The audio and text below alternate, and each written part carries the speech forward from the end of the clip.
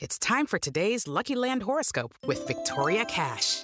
Life's gotten mundane, so shake up the daily routine and be adventurous with a trip to Lucky Land. You know what they say, your chance to win starts with a spin.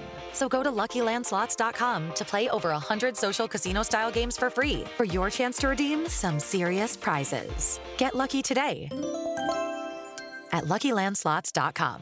Available to players in the U.S., excluding Washington and Michigan. No purchase necessary. VGW Group. Void where prohibited by law. 18+. Terms and conditions apply. You are listening to the Next Best Picture podcast, and this is our review of Gran Turismo. Who do you think the best driver is? Probably Rory. I would dust him in a lap. Jan, all you do is play video games with some crazy dreams of racing cars. Dad, you're the one that told us to always do something we love. You know what racing cars cost?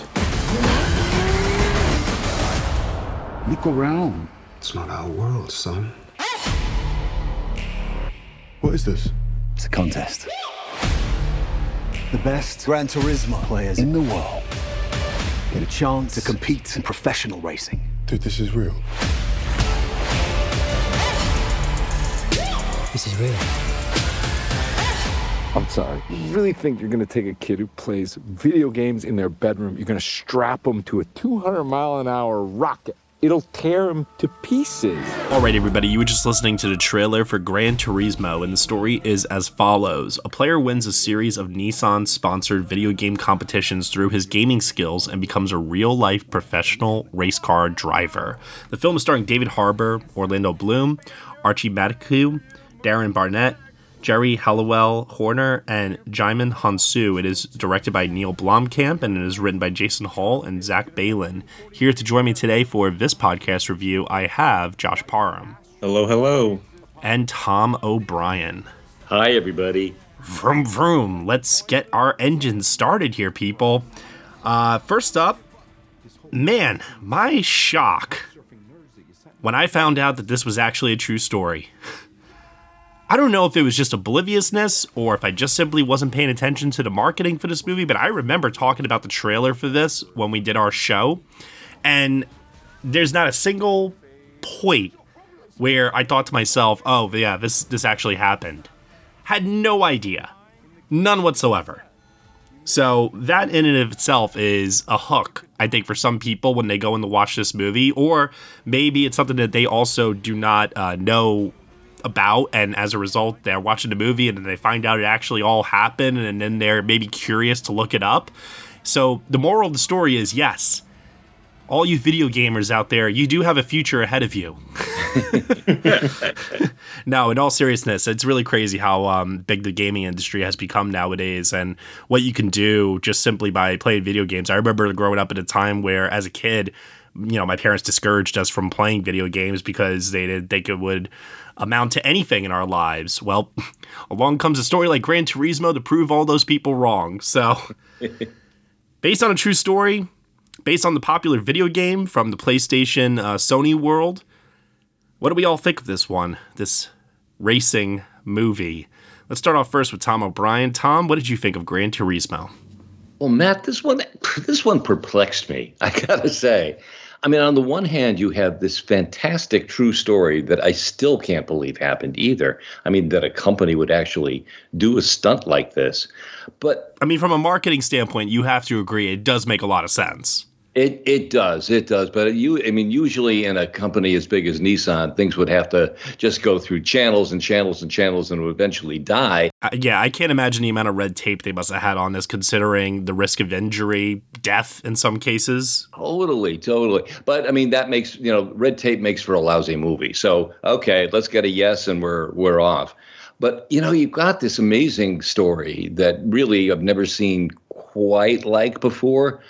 And then, unfortunately, the movie for me just laid this lame sports story structure over it so that all of the beats in it, you can just set your watch to them. If you ever, much less taken a screenwriting class, if you've ever seen a sports movie, you know exactly what's coming. And unfortunately, the film just does that all the way. And it would have been the story has so many interesting character elements that if they didn't impose this story structure on it, it really could have been something interesting. So to me, in a way, the screenplay is the biggest problem here. But that being said, I think Neil Blomkamp directs the hell out of this. Whenever our hero Jan gets behind the wheel of his Nissan Racer, I mean, the film is shot from his point of view behind the wheel, and I've never felt like I was playing a real video game in a movie before the way I feel that way in these scenes. It's the racing scenes are just shot so kinetically that it just draws you in. And even when he gets out of the car and shoots overhead, he helpfully puts in game graphics so that you know exactly where Jan is in the course of the race. And that really works. It really helped me, in a sea of cars. These are the scenes that show what Blomkamp, I think, was always capable of doing after District 9. And I, for one, was delighted to see that in a very real sense, he's back. But still, there's that script. So I'm feeling very perplexed about Gran Turismo. Yeah. Understandable, for sure. Josh Parham, what about you? Did it produce mixed emotions, surprise and delight emotions? What did you think of Gran Turismo? My ultimate thoughts of this movie are basically that it's just okay.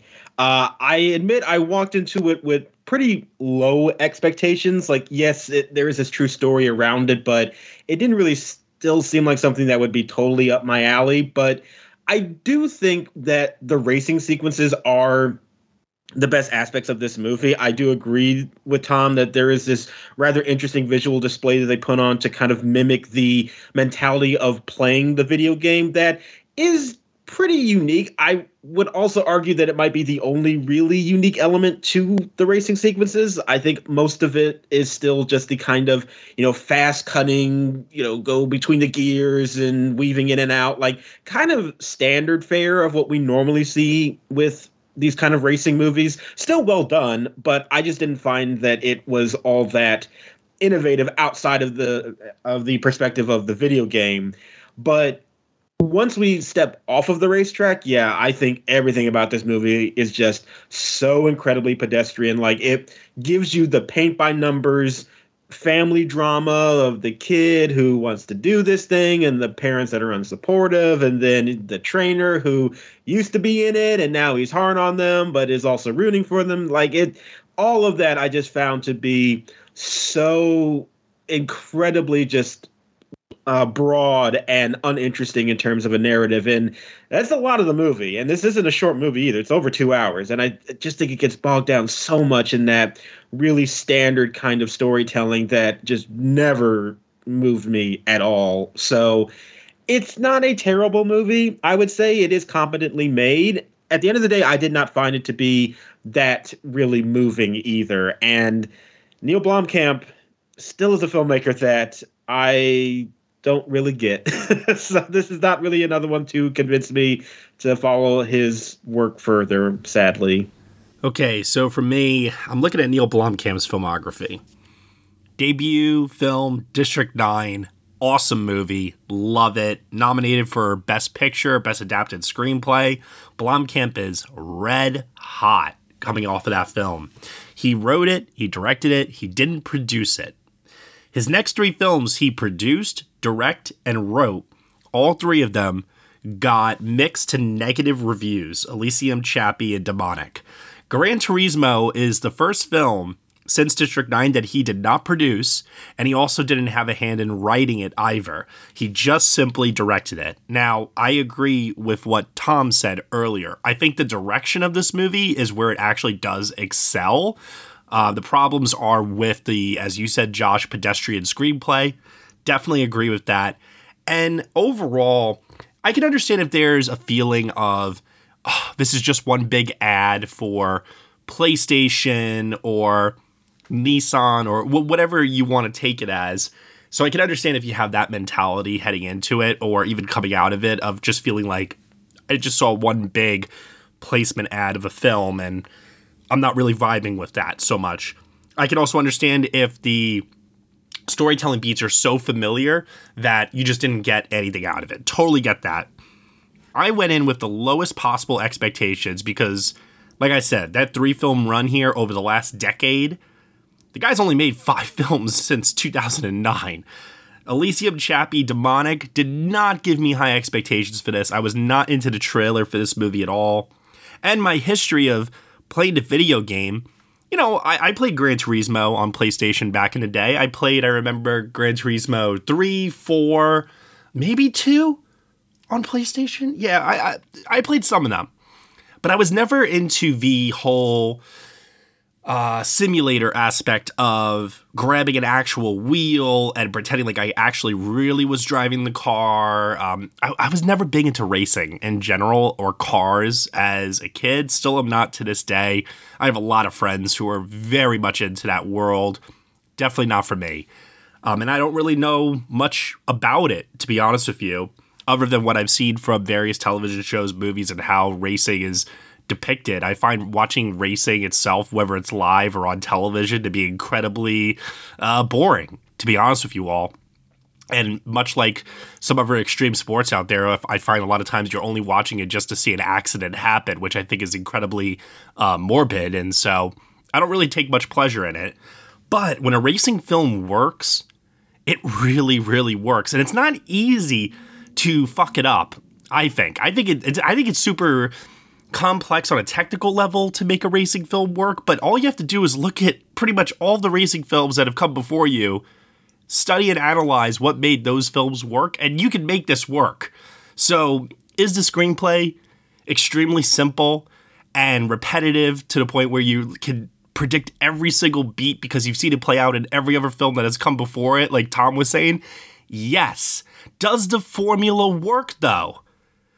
Yeah, it does. There's no denying it. Yeah. And so you get this crowd-pleasing film that I think is taking people a bit off guard, and they're coming out of this saying, wow, that was better than I expected it to be. Because they followed a very simple formula. Formula One racing, formula screenplay writing, whatever. It's all coming together here. So I didn't hate this movie. In fact, I actually liked it more than I was expecting, but I definitely am not in the love it territory. There are some issues here for sure. Yeah. Hey, it's Kaylee Cuoco for Priceline. Ready to go to your happy place for a happy price? Well, why didn't you say so? Just download the Priceline app right now and save up to 60% on hotels. So whether it's Cousin Kevin's Kazoo Concert in Kansas City, go Kevin, or Becky's Bachelorette Bash in Bermuda, you never have to miss a trip ever again. So download the Priceline app today. Your savings are waiting. Go to your happy place for a happy price. Go to your happy price, Priceline. I think what you say about it being a crowd pleaser, I think it's very shrewd in that way, because I think it will appeal to an older generation who will follow David Harbour's character and the younger generation who will follow Jan's character, Jan's story. Yeah, exactly. And so it's very interesting because I was looking a little bit up more about Jan Mardenborough, and I found out that he actually wasn't the first GT Academy racer to come out of that program. He was actually the third, but his story is the most compelling. And, I can see why they took liberties then with, pulling some aspects from the true life story and kind of making it work for the movie in that regard. I can forgive all of that. That's not necessarily a problem for me because I understand that in a film you have to do that sort of thing sometimes to make it as compelling as humanly possible. But he really did get into a really serious car accident. He really did do these races, win these championships. He really did graduate from the GT Academy competition, beating about like 90,000 other entrants. I mean, if there's one thing you could say about Gran Turismo, like I said, if you didn't know this story heading in, it's a pretty remarkable story that it feels unbelievable, right? Like you just can't believe that this actually happened, that a racing game could be developed in such a way that it's so realistic to the point that somebody got the gall to say, hey, you know what? Why don't we take the best drivers or gamers rather for this video game and see if they could do it for real? What? That's like taking people that play Call of Duty and saying, hey, you want to enlist? Yeah, and it's, as you said, great advertisement for their game. For sure. Wonderful endorsement. And it is an interesting kind of base to the story. I still would argue that what they build from it is pretty predictable, though. Like, as you had said earlier, Matt, there's really no turn in this story that you cannot see coming from a mile away. You know where these arcs are heading. You know where the conflict is coming from. And because of that, I also felt like some of the conflicts that they do try to bring up with these characters just felt kind of forced and was like, why are we really paying attention to this? Oh, because it's a sports drama. And these are like, this is where the conflict has to happen in these instances. And I never really felt like all of that was very natural. It just felt like it stuck to a script that I had seen so many times before. And I don't really feel like the storytelling did anything to make that unique in any element. Like, you can have more pedestrian story beats, but find interesting ways to tell it. And I don't really feel like this movie did that. I agree in terms of human-to-human interaction, right? Anytime that Archie Medq is like interacting with David Harbour or with Jaimin Hansu, I do think that Harbour, Hansu, and Bloom are bringing a lot to this movie. Not necessarily saying that any of them are giving like a quote-unquote truly remarkable performance here, but I do think that they provide a sturdy foundation to make sure that conflict and drama that you're saying there, Josh, is passable. Like, it's not the greatest thing you've ever seen, but it just simply works. It gets the job done, and we can move along with the stuff that people ultimately came to this movie to see, which is the racing and how Neil Blomkamp immerses you in Jan's experience when he gets behind the wheel of that vehicle. Yeah, I think that those performances that you mentioned are definitely highlights. I don't know if I totally agree about Orlando Bloom, only because I just think that character is sort of unnecessary to a point. Like, I get that he's there to set things up, but I feel like he's been in the movie a lot more than I felt he was necessary. So I think Bloom tries to make the best of a kind of bad character. But the Harbour and Hansu, I think that they are in a similar boat, but I did find myself connecting with just their screen presence a lot more, especially David Harbour. I think every time he's on screen, he is just giving so much energy to what's happening, and he's so fun that even though it's kind of a stale character on the surface, I think he's the one that makes the most of what he is given. And I will admit that I was pretty charmed by his performance pretty much all the way through this movie. Yeah. He does such a good job of presenting such a tough exterior that by the time, we get to the second half of the movie, he's really come around to liking Jan and respecting him. And Harbour also, like, equally so, does a great job of conveying that warmness that he can also have. I mean, we see this play out in Stranger Things, too, with him time and time again each season in his relationship with the kids. And I think that translates here as well. I agree, Josh. He's got such a great screen presence that it's hard to not be charmed by him every time he comes up, whether he's making you laugh or if he's just simply being that tough mentor who is trying to push these kids beyond their limits. And man, so much of what they have to go through in this, yes, it is psychological, but I don't think people realize the physical toughness that one must have in order to handle a car at those speeds. I think maybe from something like Top Gun, maybe some people have an idea. Obviously, those are going much, much faster, but still, it does take a lot. And I think Harbour does a really good job of just playing that archetype character who is there to get the kids ready for the next level. Yeah, he's basically Lou Gossett, an officer and gentleman, I think. Yeah. Exactly. And Harbour is the right person for this. It also helps that it's really the plum role in the film. He's the only one who has a really detailed backstory, and the backstory is really important. And I think that's what Orlando Bloom suffers from his character. I mean, initially, Orlando Bloom shows up as a Nissan PR executive who pitches all of this, and he's kind of the audience surrogate.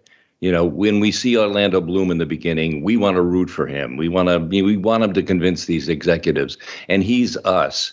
But then when David Harbour come in, he becomes us. And Josh, you're right. I think and unfortunately, Orlando Bloom gets kind of pushed to the side, and his character changes at times. We were loving him, and then he winds up, his character winds up saying, "No, let's get the media savvy guy. Let's pick that as the contestant, not Jan." It feels like they dropped that storyline, right? Yeah, like they were setting him up to be a little bit more antagonistic towards Jan for that choice, and the movie just doesn't go anywhere with it. No, and it pops up again later on when after the accident, Bloom wonders, "Oh, gee, I wonder if Nissan's going to drop us." It just becomes business to him, and it just seems so out of character from the person we were introduced in the beginning. And so to me, it was a very contradictory character. That Bloom does the best he can with it, though. Yeah, that's what I was saying earlier. I think him, Harbour, and Hansu all do the best that they can. Some of them fare better than others here. I think I was just really happy seeing Orlando Bloom in a non-franchise role again. It feels like it's been a long time that I've not seen him in Pirates or Lord of the Rings or something or another. But with that said, I think of the three, he's the one who comes across as the least compelling for me. But yeah, okay. So I don't know what you guys all think of this here, but Archie as Jan, the idea that he is not properly media trained and that he does lack charisma and being that quote unquote like marketing poster boy for Nissan, I was left wondering how much of that was deliberate in Archie's performance versus how much of that is Archie just couldn't he couldn't get me engaged as a viewer in what he was doing. I was struggling with this throughout because I think the supporting cast around him are all bringing more to the table than he necessarily is. And that's not to say that he's not trying. He's got a few scenes where he has to, get us on Jan's side and wants to make us root for him. And if you can't do that, then the film doesn't become a crowd pleaser, as it does. So I think there is an element to his performance that does ultimately work. But that's like more so, I think, in the third act, more so than anything. In the lead up to that, it took me a long time to come around to really connecting with this guy, liking this guy, and really just being wrapped up in the performance that was being given. I was struggling with it throughout. Yeah, I think there's a void at the center of this film, and that's Archie, unfortunately. I mean, I was not interested in him really at all. I knew we were supposed to like him, but I didn't particularly warm up either. And yes, maybe the plot point that he's not the most media savvy, it had some truth to it, but I don't think they could have planned that the performance was so weak. To cast him because he's weak. I think they needed to have a more dynamic actor who would really shine more in Act 3, and unfortunately, I don't think he does.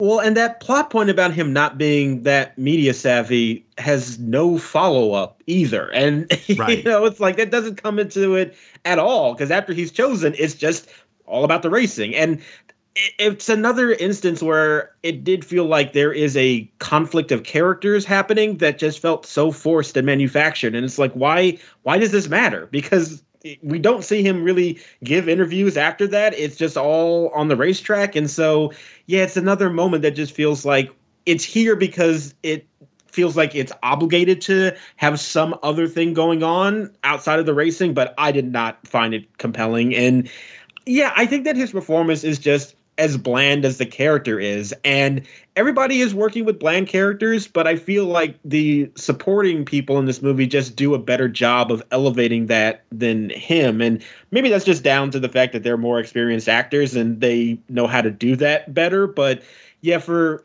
Jan, I just found that the character wasn't written very well, and the performance didn't really do that much to infuse a sense of personality to make it distinct and make it compelling. And yeah, because of that, it does feel like the person that we're supposed to have the greatest connection with is just kind of this empty vessel that is used to push the plot along, but we're distracted by like all these other elements that surround this performance and not the central key figure that we're supposed to have some kind of connection with. I mean, Jesus Christ, they give Jan this love interest in the story here, Audrey, played by Maeve Courtier Lilly, and I thought she was more charismatic than he was in this movie. It's like they don't give her barely anything to do, you know? Well, they have very little chemistry as well, so it's like I had no interest in their romantic subplot in the slightest. No, they don't do a good job of teeing that up and making it believable in the slightest here. I know there's a segment of our audience who will want to know, how is Ginger Spice in this movie? And hate to say this, wasted. Doesn't really do anything. Jaimin Hansu gets all of the dramatic emotional scenes, and she's kind of just there. Well, Hansu gets one, I think, pretty big dramatic scene, which he's very good at, and made me think, like, man, why does Jaimin Hansu keep getting wasted in these movies? I'm getting very frustrated about this. Man is too good of an actor. I feel so bad for him because I could tell that he still is wanting to always bring something substantial to every role that he's playing, but he keeps getting saddled with these projects and roles that are not utilizing him properly, I don't think. And it's just like so clear to me if you look at his filmography, the man's just collecting paychecks, you know, and trying to get jobs anywhere he can. And to Hollywood's credit, they put him in some pretty big movies, you know, large budget, big blockbuster films. But I have to imagine that it can't be creatively satisfying for him to always be doing these supporting roles where he doesn't get a chance to stretch himself the same way that he did earlier in his career with performances like in America or Blood Diamond. Yeah, he needs an indie, I think, to say, you know, that is about him. Because obviously he's capable of it. And it's such a waste. Yeah.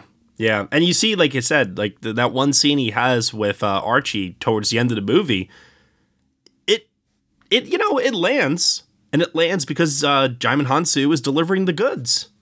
Yeah, it's very standard, you know, parent finally accepting their child for doing the thing. Like, you know what the story beats are, and you know what you're supposed to be feeling, but I think Hansu just does a really good job of selling that. And it reminded me once again that this guy's a really good actor, and he does just get wasted in these supporting roles in these big movies. And I do remember him actually talking about that like maybe a year or so ago about how he is frustrated that these are like the only roles that Hollywood would offer him. And it is depressing because you watch this movie and he could take a very standard kind of a character and actually infuse some personality and screen presence that makes you connect with it just ever so slightly.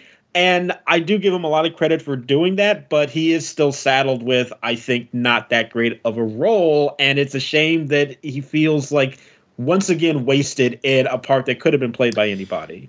Now, something that I think all of us mentioned here, or vote Josh, maybe I didn't hear you comment so much on this before, but I think the parts where this movie really shine is the, I mean, to a certain extent, the GT Academy stuff of them being put through the paces of learning to drive for real. That's entertaining. It does feel like one extended long montage, essentially. But once Jan does get behind the wheel and we start getting into these races, I think that's where Blomkamp's direction of this movie really comes alive, because he does a really good job, I think, of putting you in the perspective of Jan, which also is paying homage to the original video game that this is based on, because in the game, yes, you can play from these different camera angles, point of view of the car, which some of which are replicated here through various drone shots, which are pretty cool. But there's a camera angle that you can play in the game where you could do first person from the point of view of being behind the wheel. And that, I think, is done really well here with the way that the sound work is employed, and also too how they focus a lot on Jan's breathing during some of these scenes. You could hear him talking through the mouthpiece over to David Harbour, and it just, I thought, did a really great job of placing us in the moment, of making us feel like what these races would feel like for us who have never experienced this before. Yeah, there's a really remarkable moment near the end where Jan is about to make a big decision. We see him seated behind the wheel of the car about to make the move. And the parts of the car just float away in the air. And all of a sudden he is back playing the game in his bedroom. I can't be the only one who thought of Transformers in that moment. There was a scary moment there, yeah. Yeah. But it serves as a great reminder. That's where Jan's skill came from that bedroom, to be able to do all of this. Yes, it's enhanced his skill set in real life, but it also the instincts that he developed there. And it was just a wonderfully visual way of being able to make that point. And there are moments like that in the film that is like, wow, this is what a movie like this could be. Yeah, I agree that the racing sequences are the best parts of this movie, and there's a lot of times when it does present a very kind of captivating portrait of the racing. I still think that most of it still felt like I had seen variations of this in other movies. I think there's only so much you could really do for these racing sequences to set them apart, and I think those instances where we do get the kind of perspective of how this is being translated to the game is when it finds that kind of unique way to go about it. But I still kind of felt, for the most part, it was still entertaining, but kind of using very similar tricks of the trade that I have seen before in other racing movies. And I don't know if it does too much outside of that kind of that sort of base level that we normally get from other movies. If it did too much outside of that to really impressed me all that much, I still found myself being entertained by those moments, and they are the most engaging parts of the film. I just don't know if I am quite as enamored with them as other people are. Okay, that's totally fair. I get that.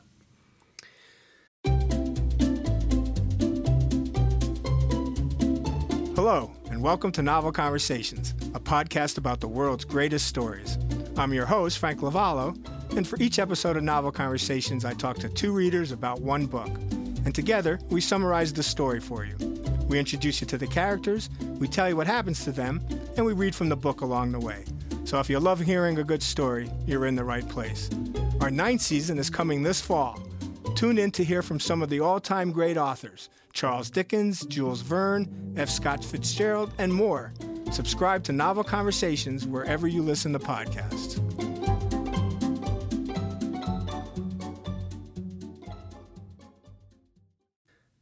So other than that, I mean, we talked about the racing, we talked about the story, the performances. We're going to quickly go into final thoughts here because I don't know what else to touch upon. So, Tom O'Brien, final thoughts? Anything that we didn't mention that you want to bring up or something you want to reiterate? Well, just in terms of the film's now release history, it has been bumped a couple of weeks, and I think most places it's going to be opening on the 25th, which I think is probably a smart move. I think by that time, the Barbenheimer will have died down a little bit, and there may be a film that particularly male audiences will want to go to. So I think it's a very smart move, and I suspect this will be an audience pleaser more than a critical pleaser. Yeah, I mean, the Rotten Tomatoes score right now, I know, is in the rotten territory. I believe it's in the mid-50s at the time of this recording. The previews, though, from what I've seen from non-critics who have had a chance to catch it, have definitely been positive. So I could see it as being a modest hit. Not necessarily anything big, but I could see it doing relatively well just based on word of mouth and lack of competition. You know, all of us are going to be preoccupied with the fall film festivals during this time anyway, when this gets released towards the end of August here. But it's very interesting to me how I feel like this sort of quasi-platform release strategy based on the impacts of the SAG-AFTRA strike might actually turn out to be a good thing financially for Sony here with the release of this movie. Yeah. All right, Josh, what about you? Yeah, just a couple things actually at the end here. One, I actually did find the editing to this movie to be kind of weird in some instances. I do think that the racing sequences are well put together, but there are like these weird cut to blacks that happen all the time throughout this movie. I don't know if you noticed this at all, but Oh, yeah. it really was a weird way to kind of structure some of these sequences, and the transitions just felt very awkward and threw off the overall pacing. I don't really understand that, but it happened enough where I took note of it, and it was very, very odd. There were a lot of choices where they were going for, this is serious, this is dramatic, we want you to feel the weight of this moment. Boom, fade to black. Yeah. And it was like, you're not fooling me, okay? This is a fucking Gran Turismo film over here. Like, let's calm down a little bit. But there's a part of me that does admire that this movie does take itself somewhat seriously, even though it is meant to be this piece of mass popcorn entertainment. I get that, but there was never a time watching this where I ever felt like this movie didn't know its identity or was tonally confusing so much. I just think it was a decision that, I agree, Josh, it is a little weird, but at the same time, I would rather a movie take itself seriously than have a juxtaposition of tones that are not quite matching with each other throughout. Sure. I just thought the execution was weird and I didn't really understand it. Yeah. Well, also, let's keep in mind here, Neil Blomkamp, I think, has shown us over the last couple of years that, and I hope this, I don't know, man, I might get some flack for saying this. I do think District 9 maybe was a bit of a fluke.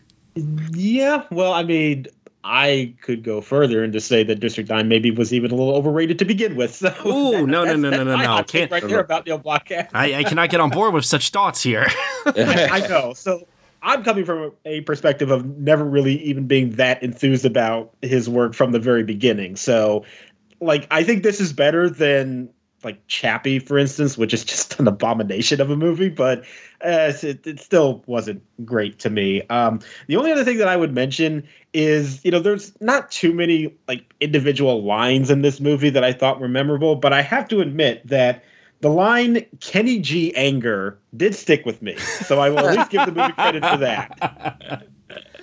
Kenny G and Enya making a comeback in this movie. That soundtrack is going to be something. Yes, very much so.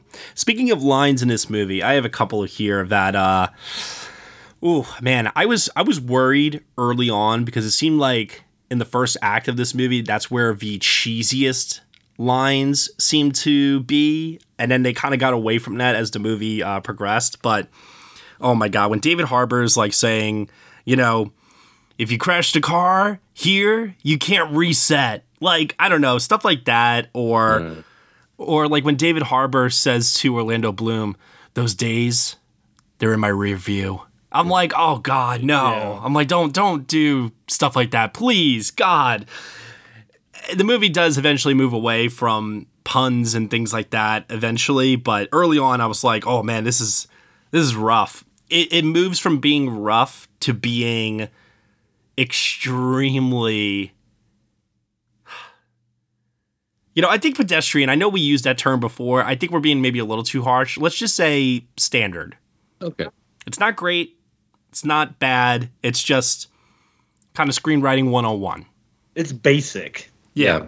The movie gets better when they shut up. Yeah, exactly. Yeah. And basic can be fun. Like, look at a lot of movies that I tend to champion. Like, I know basic movies can be fun sometimes, but it's all in the filmmaking. It's all in the performances that the actors bring to it. It's all in the tone of the overall piece. If those elements are working, then it's okay if your kind of foundation isn't that special.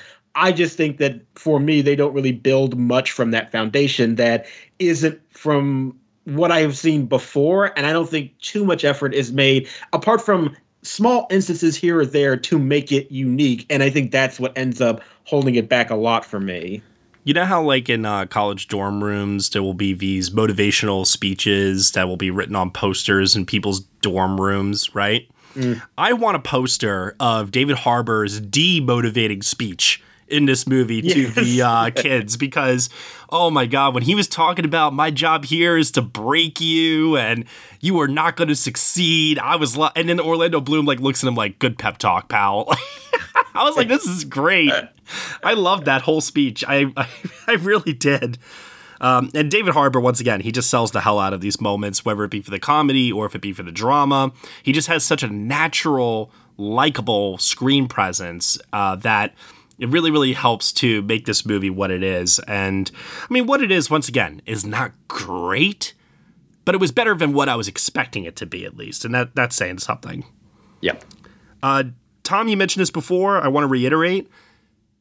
The guided visuals of this movie during the racing, whether it's for the lines of the track or the placement of where Jan is within the race compared to the other drivers, really well done in helping to get the audience to understand, because racing, I don't think people realize this, some of these races can go on for hours. In the case of the climax of this movie, 24 hours, and you're just doing the same lap again and again and again. How do you make that exciting?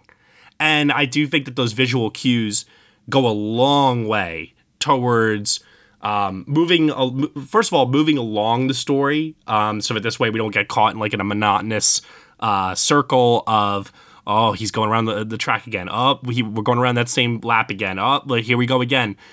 And then on top of that, just also, like I said, conveying where is Jan's place in all of this. So really, really well done there. I thought that was all really, really smart. The 24-hour at Le Mans. How many times in a racing movie are we going to see, the climactic race be this dangerous, oh my God, it's raining. How are they ever going to make it through? Like, this movie just checks off all the boxes. It really does. I mean, between this and then Ford v Ferrari, I'm just like, does it just rain all the time at Le Mans? Is it just required on the racetrack? Like, didn't it also rain at Le Mans in Rush too, or am I going crazy? Probably. It's like, does it just always rain there? Yeah.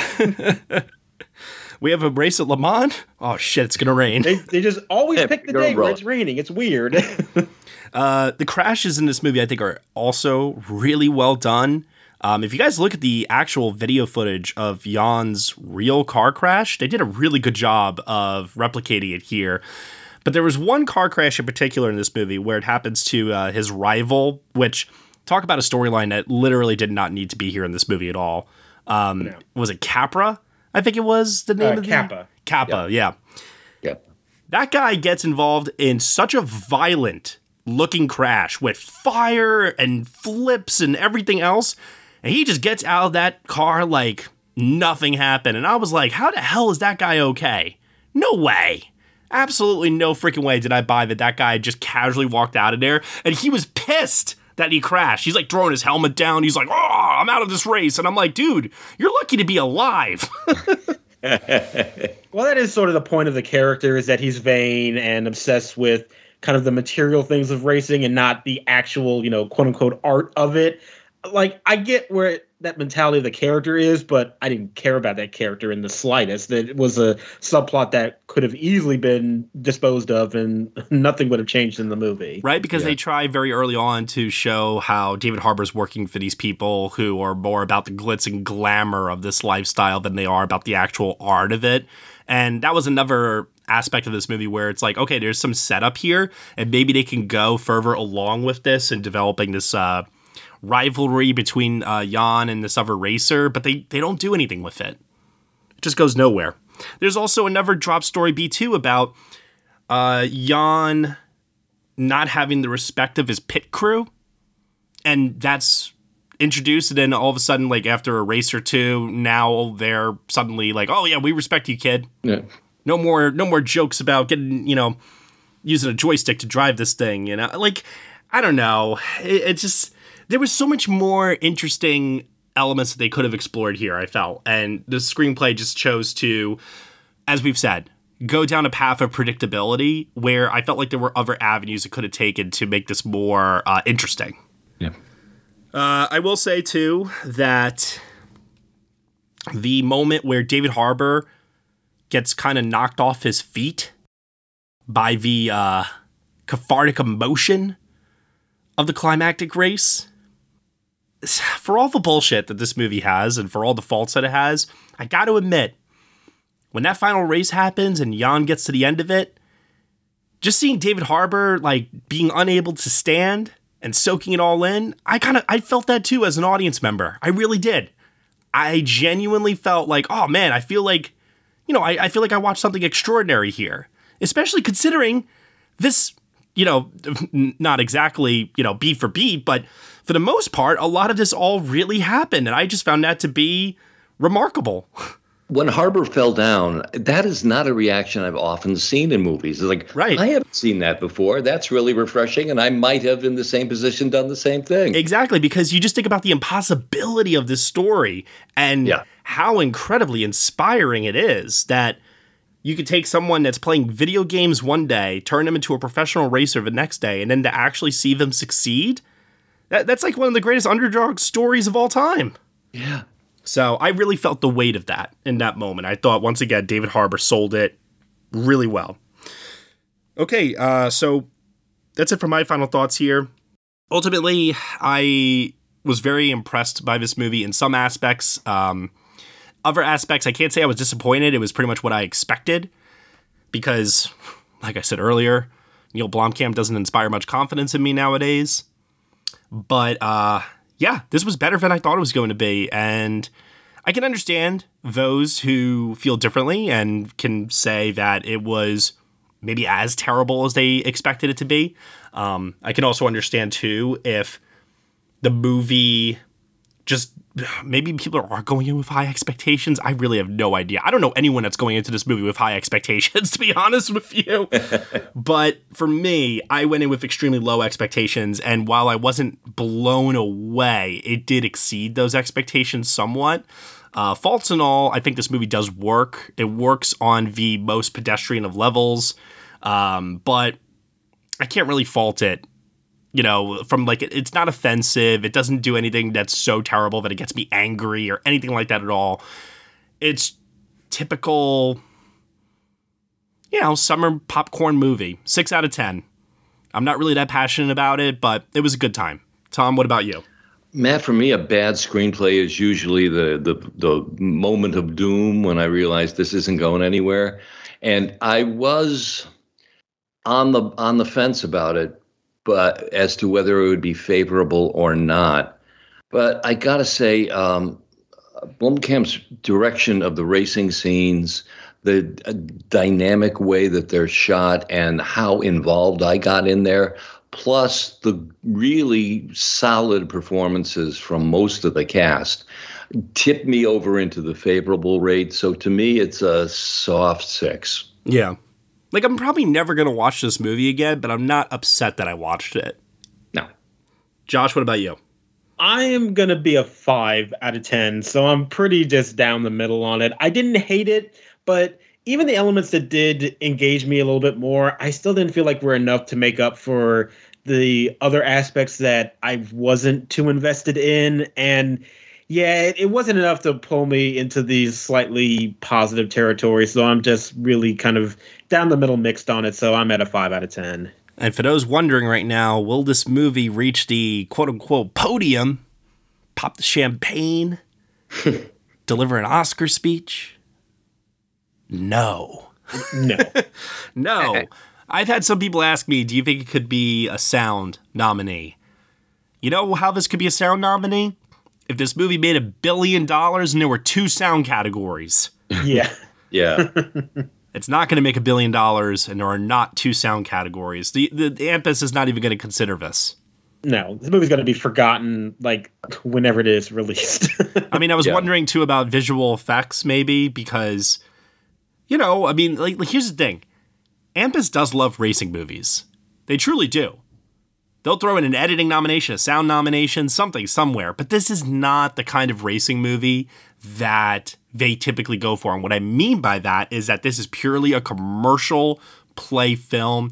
It doesn't have the pedigree of a serious, Oscar director like in the hot seat here, or actors of the caliber of like what you saw in like Ford v Ferrari with Christian Bale and Matt Damon. Like, it just doesn't have that identity. And so on the surface, I guarantee you most Academy members are probably not even going to see this movie for consideration. So anyone that's wondering if this movie is going to be an Oscar player, just give up those hopes now and just go and watch the movie and you know, enjoy the movie, hate the movie, whatever, but no awards chances.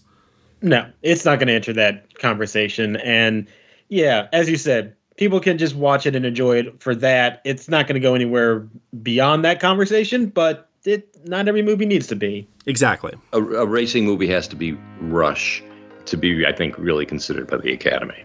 Which is funny because Rush didn't end up getting a single goddamn nomination. Yeah, it is nominations. But it was considered, I'm sure. Oh, yeah. Yeah. All right, well, that'll do it here for our review of Gran Turismo here on the Next Best Picture podcast. Josh Parham, tell everyone that's listening right now where they can find you on the internet.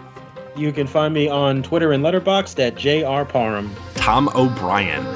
And you can find me on Twitter at Thomas E. O'Brien. And you can find me at Next Best Picture. Thank you so much, everyone, for listening to the Next Best Picture podcast. We are proud to be part of the Evergreen Podcast Network, and you can subscribe to us anywhere where you subscribe to podcasts.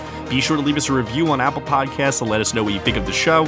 We really appreciate your feedback and your support, which you can also lend on over at Patreon. For $1 minimum a month, you'll get some exclusive podcast content from us. Thank you so much for listening, as always, and we will see you all next time.